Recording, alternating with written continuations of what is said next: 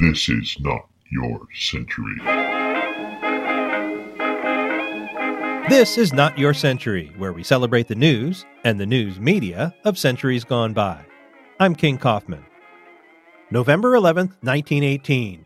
The Great War is over. Germany was the last of the Central Powers still fighting, and it signed an armistice with the Allied powers led by France, Great Britain, Italy, and the United States.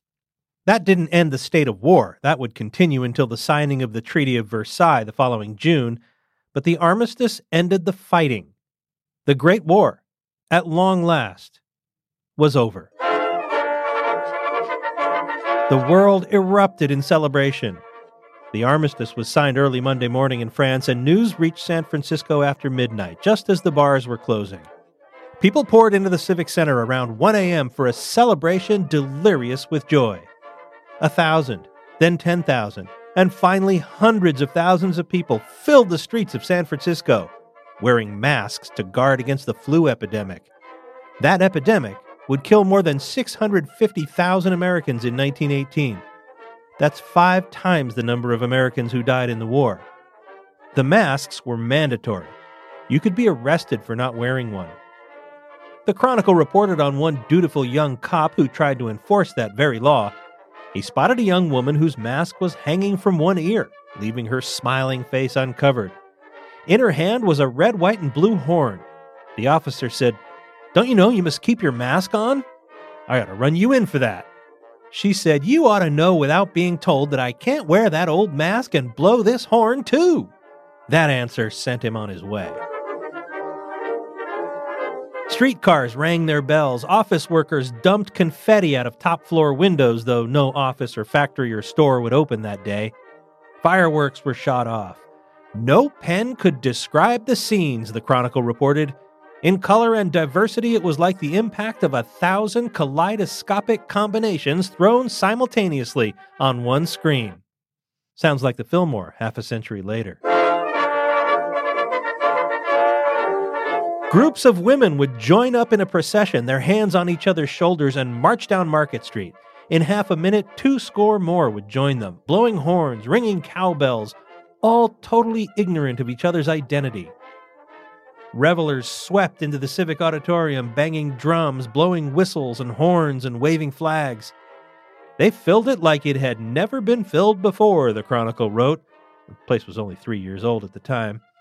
But the raucous celebration stopped on a dime at 3 a.m. when a woman asked for a silent prayer for the dead.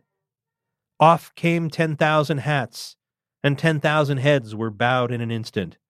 The silence cut clean across the pandemonium. That pandemonium wasn't limited to downtown. The headlines came in from all over the city and beyond.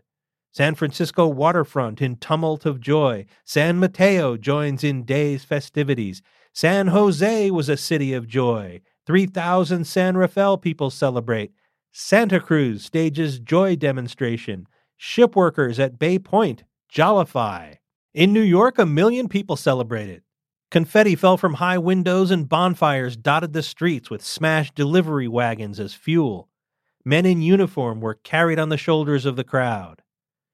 The reports came in from city after city. Chicago woke up to the clamor of church bells, and tonight the streets of St. Louis are a roaring. Never in the history of Omaha has she ever witnessed screeching steam sirens, and hundreds of tooting automobiles today were the main noisemakers in Seattle's celebration of demonstrations such as never before been seen in Philadelphia. Welcome to Pittsburgh prolonged its roaring. Wartime Washington, New England threw off its traditional Philadelphia. Chicago, St. Louis, Seattle, Boston, Omaha. Armistice from long before dawn until long after dark. And it wasn't just America. This was a world war. Paris rejoices over victory. Spain celebrates victory of allies. London cheers king and queen. Everything wasn't perfect. The flu epidemic was killing millions. There were post-war genocides and civil wars. The punishing peace treaty would lead to the rise of the Nazis in Germany and, eventually, another world war. But for one day, Armistice Day, the world, or at least most of it, celebrated. This has been Not Your Century, a production of the San Francisco Chronicle. Audrey Cooper, editor-in-chief. Get great journalism today at sfchronicle.com. I'm King Kaufman. Talk to me on Twitter at King_Kaufman.